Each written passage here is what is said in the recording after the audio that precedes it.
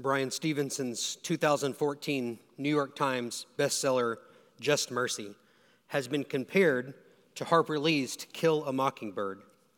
This bestseller chronicles the true story of Stevenson's attempts to vindicate those in our criminal justice system who have been wrongly accused, wrongly convicted, many sentenced to death row, and some even executed. Stephen himself, a Harvard graduate, has made it his life's mission to fight for and advocate for those who have been wrongly accused and convicted. Walter McMillian, a man featured in Just Mercy, is such a man. Wrongly accused and convicted of a 1986 murder and sentenced to death in Alabama courts. And until Stevenson, through this nonprofit, was introduced to McMillian, Walter McMillian had no voice, no advocate, and no ability to prove his innocence in a court of law. It's an ugly truth that for far too long and far too often in our country, one of McMillian's greatest obstacles to overcome is the color of his skin. Walter McMillian, at the time of his conviction, was a young black man. And I wonder if you can imagine with me for just a moment. Imagine the feeling of knowing that you are innocent of whatever you've been accused of, but also knowing that you are completely and totally incapable and unable to vindicate yourself. Alone in your thoughts to ponder your plight. Discouraged by a broken system. Distraught by those who you thought once were your friends who have now given ear that perhaps you are indeed guilty of that which you've been accused. Isolated from the comforts of home and the closeness of family. Friends, these are bleak and dire circumstances. And perhaps most of us can't identify with those feelings. But as we turn our attention back to the Psalms again this morning, we find David experiencing feelings similar to what I trust Walter McMillian must have felt in 1986 and for the 6 years that he spent on death row.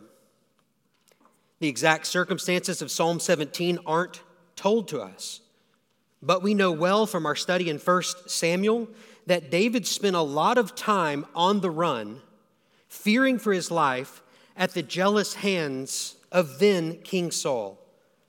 And as you may recall in 1 Samuel chapter 18, we learned that from the day that David defeats Goliath and the people are praising the works of God through the hands of David, Saul's heart is set against David.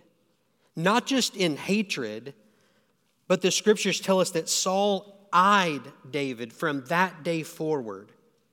And we're meant to cue in there that Saul's desire from that day forward in hatred and in jealousy and hard-heartedness was he wanted to see David's life ruined and ended. He wanted to kill him. And in Psalm 17, we find David facing intense opposition from those seeking to do him harm and to kill him. David is unable and incapable of vindicating himself from his enemies who are relentlessly pursuing him. But it also seems from our psalm that David is actually uninterested in seeking to vindicate himself. He's looking to God to vindicate him. And for those that may be less familiar with that terminology, vindication or to vindicate, it simply means to clear or to justify, to uphold according to evidence. So keep that in mind because we're going to go back to this idea of vindication throughout the sermon. You know, many of the Psalms are written with different literary tools. One of those is called a chiasm. And rather than get too far off in the weeds about what a chiasm is or get you a diagram, I thought we might illustrate it with a couple of examples. And then I want to draw your attention to a couple of things I hope will be helpful as we look at this psalm together. So this is going to be the interactive portion of the sermon. So I'll give you the first half, and you're going to respond with the second half. I think you'll catch on, so let's give it a whirl. When the going gets tough, the tough get going. That's right. So that is, in a sense, a chiasm, where the statement or argument that is begun is then flipped in reverse order and stated back. So we heard it. When the going gets tough, the tough get going. All right, let's try another one. You're doing great. You're 1 for 1. Second example, a little more tricky. When you fail to prepare, you prepare to fail. Fantastic. All right, so this particular psalm, not all chiasms do this, but this particular psalm has a center point of that verse. So if you think what we just said, if you plan to fail, then you plan to fail. If you fail to plan, then you plan to fail. In the middle there, verses 7 through 9 sort of operate as our axis point with the greatest importance of emphasis for understanding the entire psalm. So as we read here in just a minute, I want you to keep your eye on that. Also, I want you to notice the contrast, much like those two examples we just gave, as we read Psalm 17 together. If you don't have a Bible with you, and in this season we're not providing Bibles in the seat back, then you can turn to your worship guide on page 9, and the sermon text is listed there. So with that, let's go to Psalm 17 together, and let me read for us. Psalm 17, a prayer of David. Hear a just cause, O Lord. Attend to my cry. Give ear to my prayer from lips free of deceit. From your presence, let my vindication come. Let your eyes behold the right. You have tried my heart. You have visited me by night. You have tested me, and you will find nothing. I have purposed that my mouth will not transgress. With regard to the works of man, by the word of your lips, I have avoided the ways of the violent. My steps have held fast to your paths. My feet have not slipped. I call upon you, for you will answer me, O God. Incline your ear to me. Hear my words. Wondrously show your steadfast love, O Savior of those who seek refuge from their adversaries at your right hand. Keep me as the apple of your eye. Hide me in the shadow of your wings from the wicked who do me violence, my deadly enemies who surround me. They close their hearts to pity. With their mouths they speak arrogantly. They have now surrounded our steps. They have set their eyes to cast us to the ground. He is like a lion eager to tear, as a young lion lurking in ambush. Arise, O Lord, confront him, subdue him. Deliver my soul from the wicked by your sword, from men by your hand, O Lord, from men of the world whose portion is in this life. You fill their womb with treasure. They are satisfied with children, and they leave their abundance to their infants. As for me, I shall behold your face in righteousness. When I awake, I shall be satisfied with your likeness. This Psalm of David is noted in that introduction as a prayer. In fact, it's the first prayer we find in the Psalter. It's a prayer of protection. So David is crying out to God for protection, for vindication, for help. And I think if you want a one-sentence summary of this psalm, I think we could agree at the end of our time that a one-sentence summary is this: God's vindication comforts his people and condemns his enemies. God's vindication comforts his people and condemns his enemies. And our main idea is going to serve as our outline. So point number 1, God's vindication comforts his people. We're going to primarily see that in verses 1 through 9. And just a heads up for you note takers, each point will have 2 subpoints. So point number 1, God's vindication comforts his people. We're going to see that first in David's cry. Subpoint number 1, David's cry, verses 1 through 5. Subpoint number 2, David's comfort in verses 6 through 9. I'll give these to you again as we go, but I'll go ahead and tell you the 2 subpoints for point number 2 as well. God's vindication condemns his enemies, verses 10 through 15. Subpoint number 1 under point 2, David's case, verses 10 through 12, and David's contentment, verses 13 through 15. So with that, let's turn then to point number 1, God's vindication comforts his people. First, we'll look at David's cry. I want to read again verses 1 through 5. Hear a just cause, O Lord. Attend to my cry. Give ear to my prayer from lips free of deceit. From your presence, let my vindication come. Let your eyes behold the right. You have tried my heart. You have visited me by night. You have tested me, and you will find nothing. I have purposed that my mouth will not transgress. With regard to the works of man, by the word of your lips, I have avoided the ways of the violent. My steps have held fast to your paths. My feet have not slipped.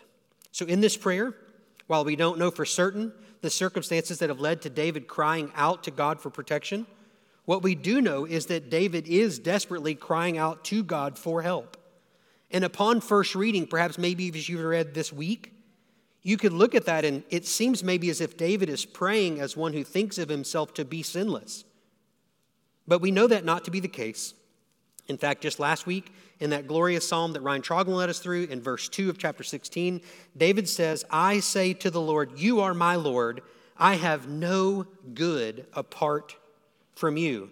In fact, the Psalms are filled with prayers and statements of total dependence on the goodness of God, not the goodness of man. So a more faithful reading would be that David is proclaiming his innocence in the face of the opposition he's facing. So he's not sinless, but rather the reasons his enemies are pursuing him, he's innocent in those matters.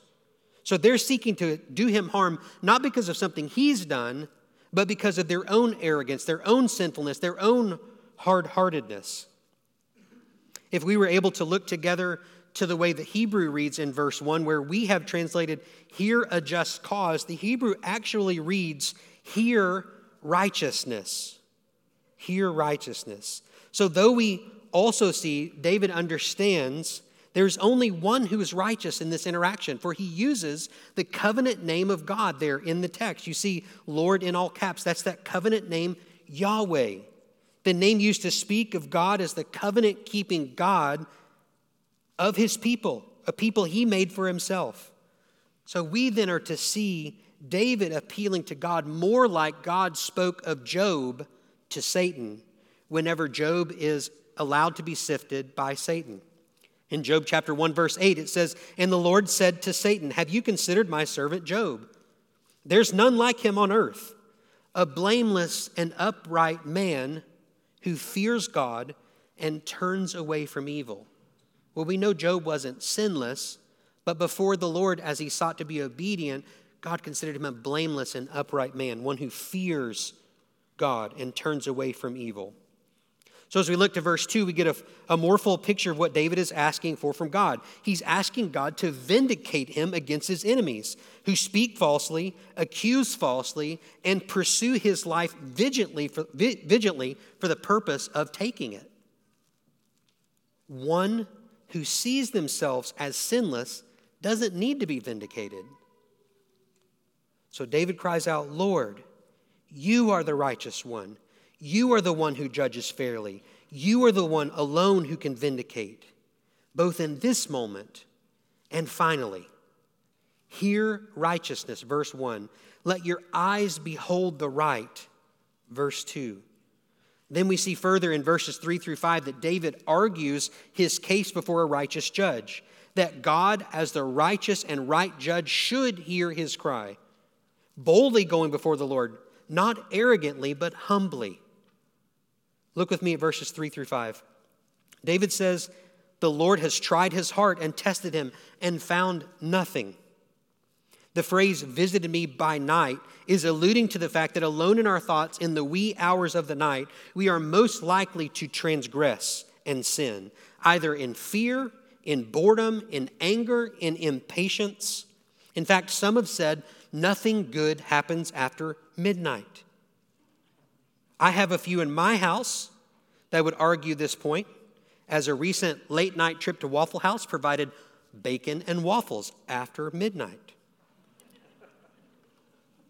Pastor Matt Chandler, once speaking to a group of men, said, "There's nothing more dangerous than a bored man alone in his thoughts with time to kill." So David here, the Lord has tried his heart, has visited him by night, he's tested him, and David's response back to the Lord is, "And you found nothing." So he had purposed then with his mouth in the second half of verse 3 that he would not transgress.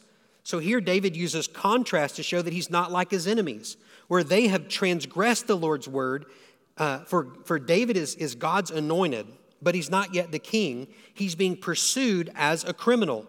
Saul, who once was God's anointed, still sitting as king, is transgressing and no longer listening to his word, no longer experiencing the favor of God, and he's given himself fully over to sin.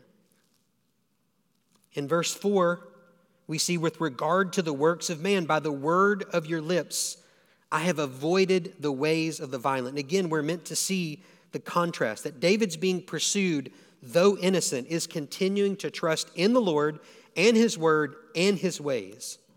And this is the exact same thing that's meant in verse 5 when David says, "His feet have held fast to the path. They have not slipped." You all remember back in our study, perhaps in 1 Samuel, in chapter 24 and in chapter 26, David had opportunity to take matters into his own hands and to end this pursuit of Saul of David by taking Saul's life. But David said, "No, he's the Lord's anointed. It's not for me to vindicate myself. I won't do it." Why? Because David was trusting in the Lord. David was trusting in God's ways, God's timing, God's purposes, and he understood it not to be his to take. So he would not enter into the ways of the violent. That's what he means. So I believe David understood that while he is and has been pursued by his enemies, his protection has been at the hand of the Lord. His holding fast is the Lord's doing, and his feet not slipping is God's keeping. This isn't David girding up his own strength and doing all this on his own. No, he's completely and wholly dependent on God. And if in fact this psalm is referring to Saul as David's enemy, then Saul and his men are pursuing the Lord's anointed, and they have taken up the ways of the violent. So David maintains and pleads his innocence before a righteous judge, before a holy God. But note, before he ever asked the Lord for anything other than, "Hear a just cause and let my vindication come," before he really gets into the actual petition, he goes before the Lord having examined himself and asking the Lord to do the same. David, even as his enemies surround him, we note in verse 11, thinks carefully about the way, the manner in which he enters into God's presence. He examines his own heart to see if there's anything in him that he ought to repent of, that he ought to confess, that he ought to deal with before he makes his appeal to the Lord. And I pray that that's been convicting for you as it has been for me this week. What about you? Do you pray like this? Do you think carefully about the condition of your own heart before you approach the throne of grace? Do you believe the Lord even hears, or if he does he care? What would your prayer life say? Do you pray at all, or do you seek to take matters into your own hands? Are you more like David, or are you more like David's enemies? Do you pray for or even with other members? Or do you only pray for your own needs?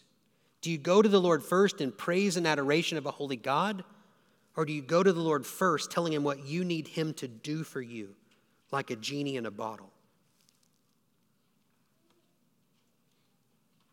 Do you pray for those who don't yet know the saving name of Jesus Christ?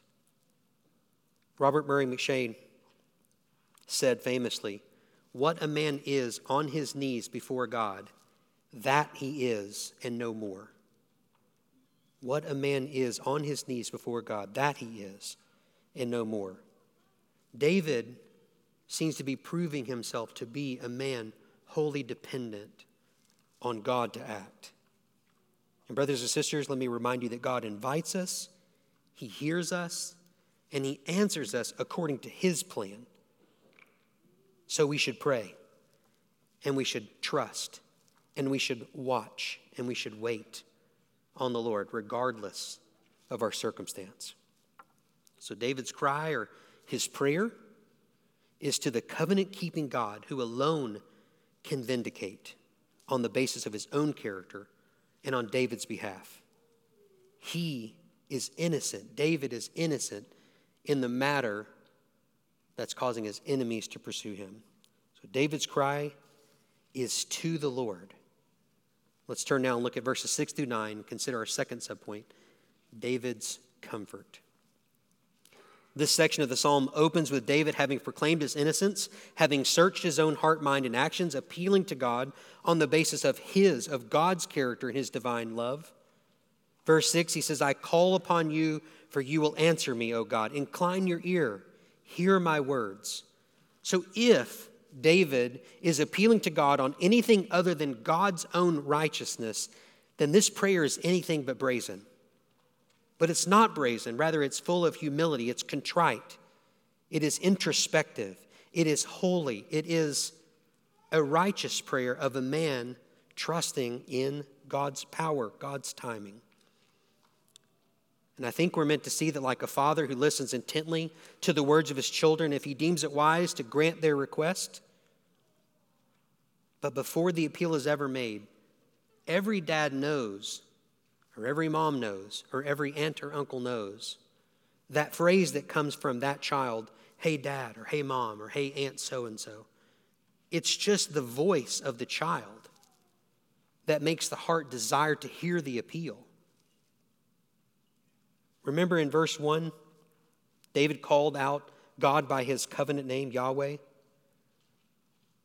And I think the point here is that David is appealing to God here in verse 1 as the covenant-keeping God, and in verse 6 as the God of the universe, the one who formed it, who sustains it, who holds it together, who will judge it.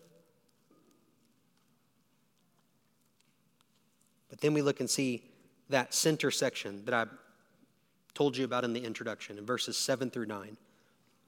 Let me read that for us. Wondrously show your steadfast love, O Savior of those who seek refuge from their adversaries at your right hand. Keep me as the apple of your eye. Hide me in the shadow of your wings from the wicked who do me violence, my deadly enemies who surround me. So David says in verse 7, wondrously show. He's calling on God to act in history just as he has always on behalf of his people. So let's just briefly recall a few of those ways in which God has acted on behalf of his people throughout history, right? From nobody, really, God made a people for himself through the lineage of Abraham. Okay, he protected his people when the angel of death passed over their houses as they were in captivity in Egypt. He led them out of Egypt, but not only did he lead them out of Egypt, they were given food and provision as they left Egypt.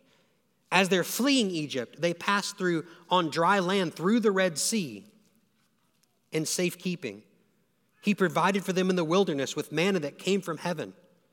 He gave them a promised land that was rich.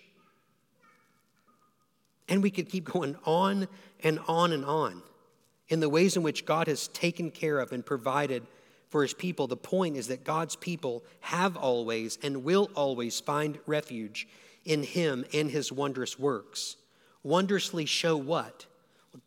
David says, wonderfully show your steadfast love. Again, drawing on the covenant-keeping love of God to his people. But to who specifically? David says, to all who seek refuge in you. And I think we're meant to see here that God is our refuge, and we can shelter in his care. But perhaps more than that. The phrases in verse 8 and verse 7, the apple of your eye, the shadow of your wings, these are really meant to draw our attention in verses 7 and 8 to two songs of Moses that David would have known in the Pentateuch, the first 5 books of the Old Testament. The apple of the eye alludes to the pupil or the centermost portion of the eye. And when something comes at your eye, you instinctively turn your head, or you close your eye, or you put up your hands. Similarly, the shadow of your wings is meant to give the imagery of protection, of a bird that covers wings over its young. I want us to see briefly that David is appealing to God to act in the present as he has in the past. And if God can be trusted to act on behalf of his people in the past, then David is calling on God to do so again in the present, because God keeps his promises. And our English translations really don't pick up word for word the way this translation, but the sense is there. So in verse 7, David uses the same words that Moses uses in Exodus 15, 11 through 13, that first song of Moses we're going to look at. And I want you to key in on those phrases and the ideas from verse 7 of wondrously show, steadfast love in God's right hand. And in Exodus 15, verses 11 to 13, it says, "Who is like you, O Lord, among the gods?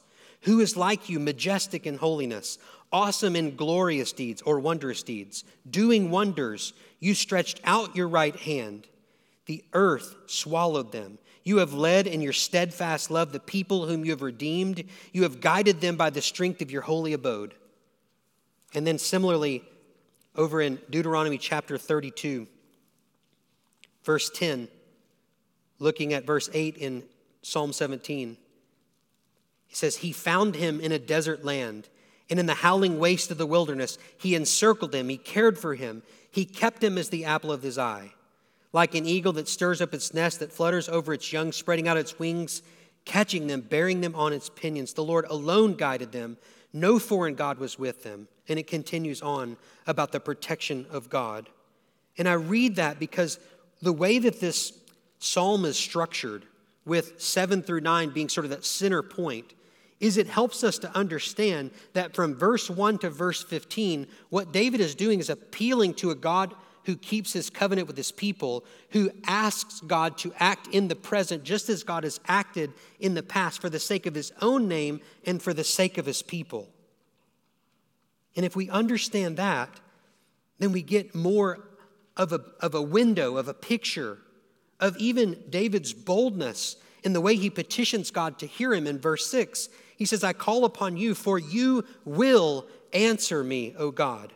He's not shaking his fist and saying, "You will do this for me." He's saying, "God, because I trust you, I trust that because you've acted in salvation, because you've acted in the history past, you will act in history present. And you will vindicate yourself, and you will vindicate your people." God is allowing David to remember back on history, at God's preservation of his people, wondrously acting on their behalf. So David's very comfort is the character of God, God who does not and will not and cannot break his promises. And again, I wonder, what about you? Where is your comfort this morning in the midst of difficulty, hardships or trials, calamity, or even, as Ryan prayed in the pastoral prayer, what about in plenty, in those times of when things are good? Where is your comfort? And these words of David now turn from making his case of innocence and asking God to protect him to his mounting case against his enemies. So knowing that God, the righteous judge, sees all, he knows all, he always has and he always will vindicate his people, is David's comfort. But David cannot and will not vindicate himself because he knows God will do the vindication. He will do the vindicating. And while I trust David doesn't know exactly how or when or how all this is going to play out, his confidence is resolute. He's no less trusting in the covenant-keeping nature of his God. And for us, there is no greater comfort in this life than to trust in the sovereign hand of God who always keeps his promises. Because if God failed to keep even one of those promises, he would fail or cease to be God. Our second point, God's vindication condemns his enemies. As I mentioned in the intro, just like our first point, we're going to look at David's prayer in two subpoints. First, David's case in verses 10 through 12, and then second, David's contentment in verses 13 through 15. So first, let's look at David's case in verses 10 through 12. Let's read that. They close their hearts to pity. With their mouths they speak arrogantly. They have now surrounded our steps. They have set their eyes to cast us to the ground. He is like a lion eager to tear, as a young lion lurking in ambush. And again, our mind's eye ought to be drawn to the contrast that we see right before us. That David is standing before God, claiming his innocence, and yet at the same time pointing God to the callous arrogance of his enemies. So whereas David's heart was tried and tested and nothing found, his mouth did not transgress. He avoided the ways of the violent. His feet didn't slip. By contrast, we learn that his enemies, they've closed their hearts to pity. They speak arrogantly. They surround God's anointed. And here, the pronoun changes to our instead of me. And as not to get tripped up on that, I think it's, as we see even in Samuel, David often had company around him. So it doesn't change the meaning, whether it's me or our in this instance. The point is that David's enemies are pursuing him for the purpose of taking his life. And they would have taken his life and the life of all those that would have been in his company. So they close their hearts to pity. They speak arrogantly. They surround God's anointed. They set their eyes to cast them down to the ground. They're like a lion eager to tear, like a lion waiting in ambush. So David's enemies are at every turn presented as the opposite of David, as the two stand before the righteous judge. And as Christians, this too ought to regularly mark our lives. We ought to be concerned when we are more comfortable or we look more like the things of this world rather than look like strangers in it. John brought our attention in the early hour. Jesus' own words. John chapter 15, 18 to 19. If the world hates you, know that it has hated me before it hated you. If you were of the world would love you as its own. But because you are not of the world, but I chose you out of the world, therefore the world hates you. Or 1 John chapter 2, verses 15 to 17. Do not love the world or the things in the world. If anyone loves the world, the love of the Father is not in him. For all that is in the world, the desires of the flesh and the desires of the eyes and the pride of life is not from the Father, but from the world. And the world is passing away along with its desires. But whoever does the will of God abides forever. So David appeals to God on the basis of God's character and his present right standing before God. And then he builds his case to God, highlighting his enemies' disobedience and their hard-heartedness towards that holy, covenant-keeping God. And this makes them not only David's enemies, but also God's enemies. And this is what we're to see in the imagery that David gives in his description. They close their hands to pity. They're heartless. Their mouths speak arrogantly, whereas David, back up in verse 4, obeyed the words of God's lips. He didn't act in violence. Now in verse 10, their mouths speak arrogantly. They set their eyes cast down to the ground. They're set to do violence. They are not open to hearing the voice of the Lord. They want what they want now. And brothers and sisters, we're to find comfort that our enemies, as we seek to be obedient to God, are also God's enemies. That he's the righteous judge, and he will judge all according to their deeds. And David's enemies in this psalm have set themselves against God. But brothers and sisters, remember that we too once were enemies of God and subject to his judgment. We were not friends of God, but enemies. That's the nature of the passage that we read in our scripture reading in 2 Peter today. And David can make such a claim as he's looking forward to the righteous one who would fulfill all the promises of God, one who would be similarly unjustly accused, unjustly pursued by his enemies. Only this one, the righteous one, would be unjustly tried and crucified for your sake and for mine. That Jesus Christ, the sinless Son of God, the image of the invisible God, that God, because of his great love with which he loved us, sent his perfect righteous Son to be born a baby, to be raised up a man, to be tempted in every way that we're tempted, and yet he, without sin, endured in obedience to his Father a death that you and I deserve. He willingly laid down his life, taking upon himself the sin and all the wrath of God, so that sin could once and for all be satisfied. Because death couldn't hold him. The grave couldn't hold him. So David was looking forward to salvation history, to the promise of one who would be born from his lineage, of whose kingdom would never end. And Jesus Christ is the righteous one, and only through Christ do we have hope to be satisfied in his likeness. Because when Jesus rose from the grave and conquered sin and death, he gave you and I the opportunity to become sons and daughters of the Most High and Holy God, if we would confess our sins and repent, turn from walking in our own ways, and instead walk in his ways, seeking to be obedient to him as David is seeking to be obedient to God in this passage. The Bible tells us that all will be judged, but only those who've repented from their sins and placed their hope and faith and trust in God will be saved from the wrath of God.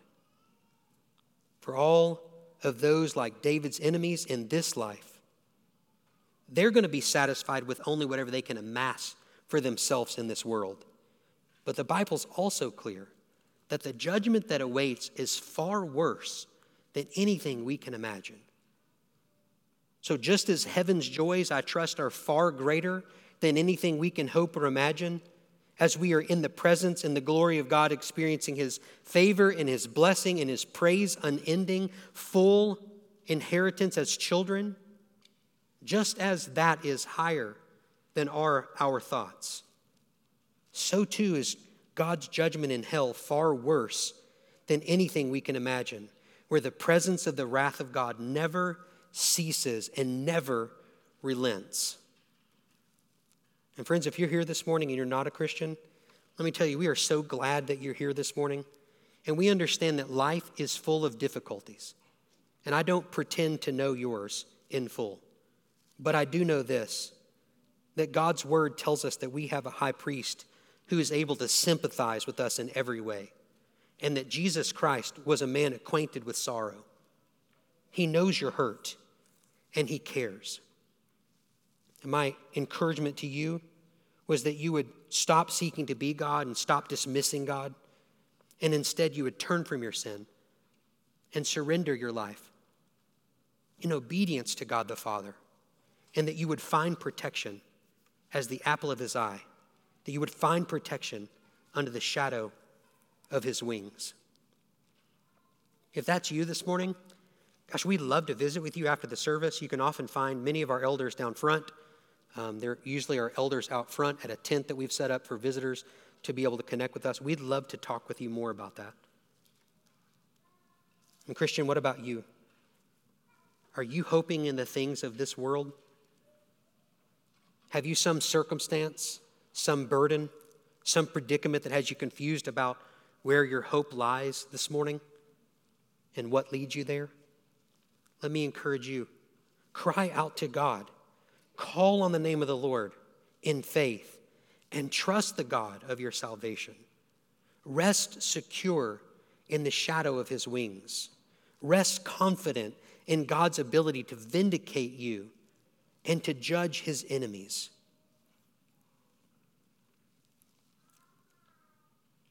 Look with me at subpoint number 2, David's contentment in verses 13 to 15. I think we're meant to see here that David need not seek to do what he could never do, for he cannot vindicate himself, any more so than you or I can vindicate ourselves. He's content knowing that God will vindicate, and God's vindication will heap judgment on his enemies. God will always vindicate his own name, for he will not share his glory with another. Verses 13 to 15. Arise, O Lord, confront him, subdue him. Deliver my soul from the wicked by your sword, from men by your hand, O Lord, from men of the world whose portion is in this life. You fill their womb with treasure. They are satisfied with children. They leave their abundance to their infants. As for me, I shall behold your face in righteousness. When I awake, I shall be satisfied with your likeness. Again, we're meant to note the contrast between David and his enemies. So arise, O Lord. He again calls on the covenant name of God. He says, confront him, subdue him, deliver my soul from the wicked by your sword, from men by your hand, O Lord, or Yahweh, whose portion is in this world. You fill their womb with treasure. The sense here is given is to give them over fully to what satisfies them. Heap on them their fill of what they crave. Whatever this world can give them and the illusion of satisfaction, give them over to that. And in our mind's eye is the warning that the sins of one generation are passed down to the next, that folly begets folly, except for the unmerited grace of God that has the power to break sin. So let me tell you, brothers and sisters, if you come from a home and you're a first-generation Christian, praise God, because you have an opportunity to break a legacy of unbelief to your children and to your children's children through the example that you set as a follower of Christ. Don't hear me saying that because you're a Christian, your children and your children's children will be Christians. But do hear me say, praise God for a gospel witness that goes forward from a house that moves from unbelief to belief, where the Bible is upheld as God's authority, where grace is heralded, where mercy is extended to one another, and where God's glory is put on display. In verse 14b, the imagery of the satisfaction with their children and that they leave their abundance to their infants, I believe David is issuing a warning of the legacy of one's life that they leave to their children. So the vindication of God that comforts his people is passed down in a spiritual inheritance of a life well lived to the next generation, not as an extension of salvation, but as a stone of remembrance. So our testimonies are meant not to point us to the glorious goodness of ourselves, but to the glorious goodness of God. So when you share your testimony, make much of Jesus Christ and make little of your sin and of yourself. What marks your life? What would others say? If you're a parent this morning, what would your kids say marks your life? Is it a love of some hobby that you have, or a love even of your spouse over that of your covenant-keeping, promise-keeping God?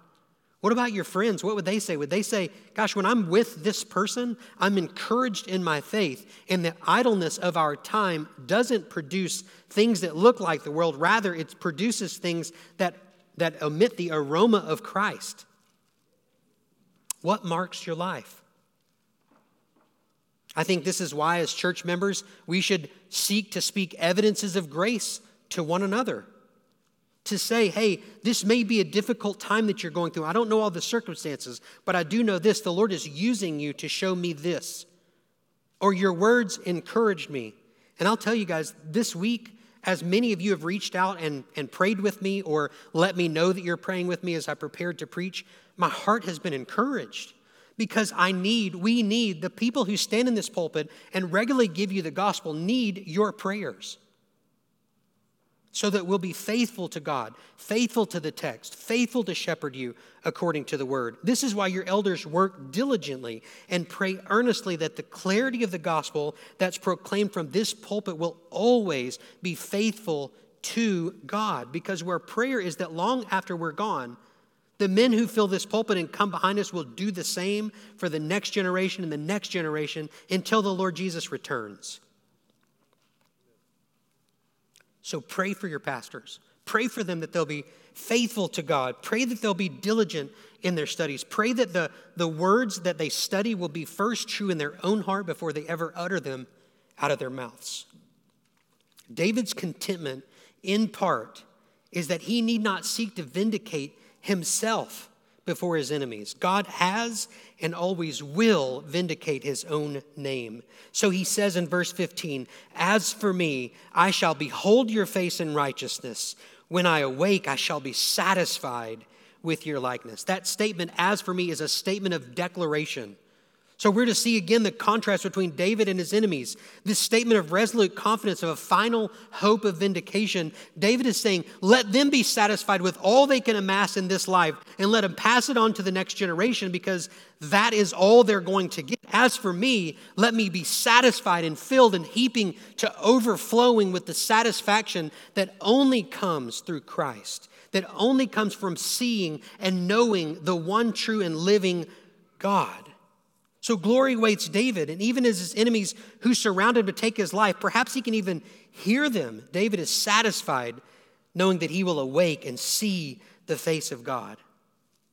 And to see God's face is to receive his blessing. Remember in Psalm 11, verse 7, "For the Lord is righteous. He loves righteous deed. The upright shall behold his face."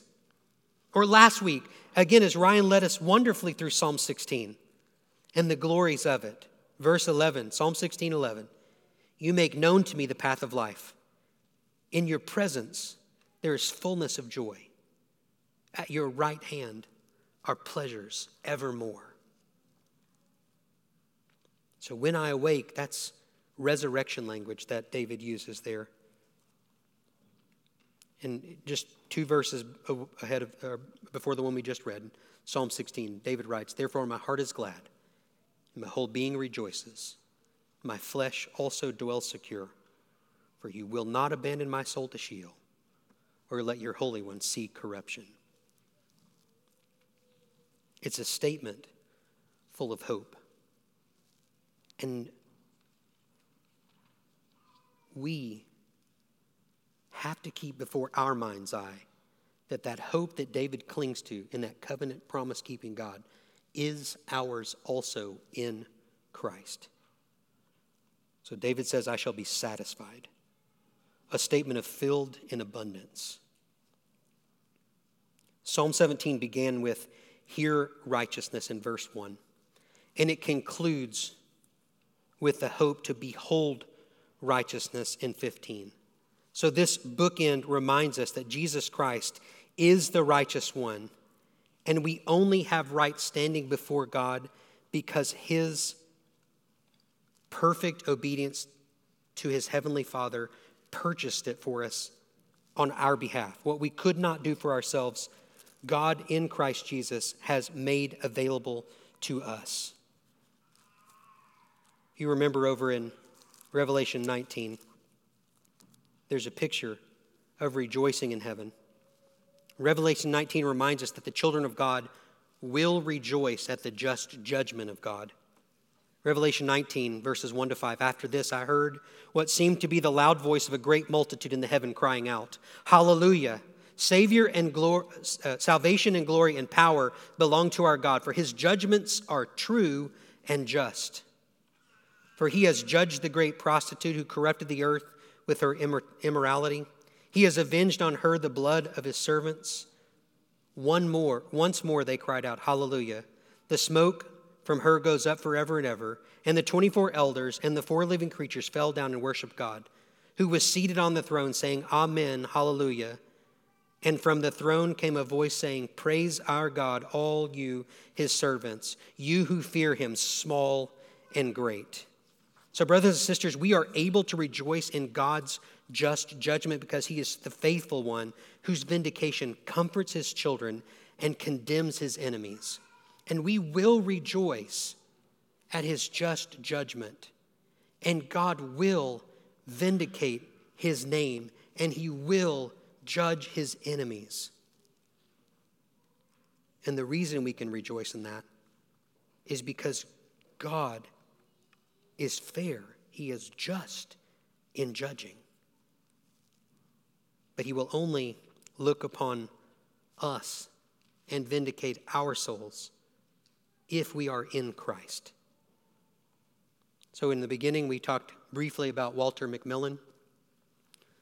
Walter McMillan's temporal vindication came in the diligent and came with the diligent work and the persistence of Brian Stevenson and his team of attorneys. And Stevenson continues that work for those like McMillan, and there's no doubt that that's important and necessary work. But in light of eternity, there's a vindication that is far more necessary, a final vindication resulting in the forgiveness of sin and the peace that passes all understanding. This is the vindication only God can do, and he has done through Christ. So let me leave you with this. What about you? Who are you placing your hope in for vindication from your sins? Let's pray together. Well, Father, we come to you and we're grateful that you are the vindicating King, that you do justice according to your promises, that you are good and holy and righteous. And through Christ, we can know you and we can trust you. We can hide in the shadow of your wings. And far more than that, Lord, the glories of heaven await, where we will be satisfied in your likeness. We pray these things in Jesus' name. Amen.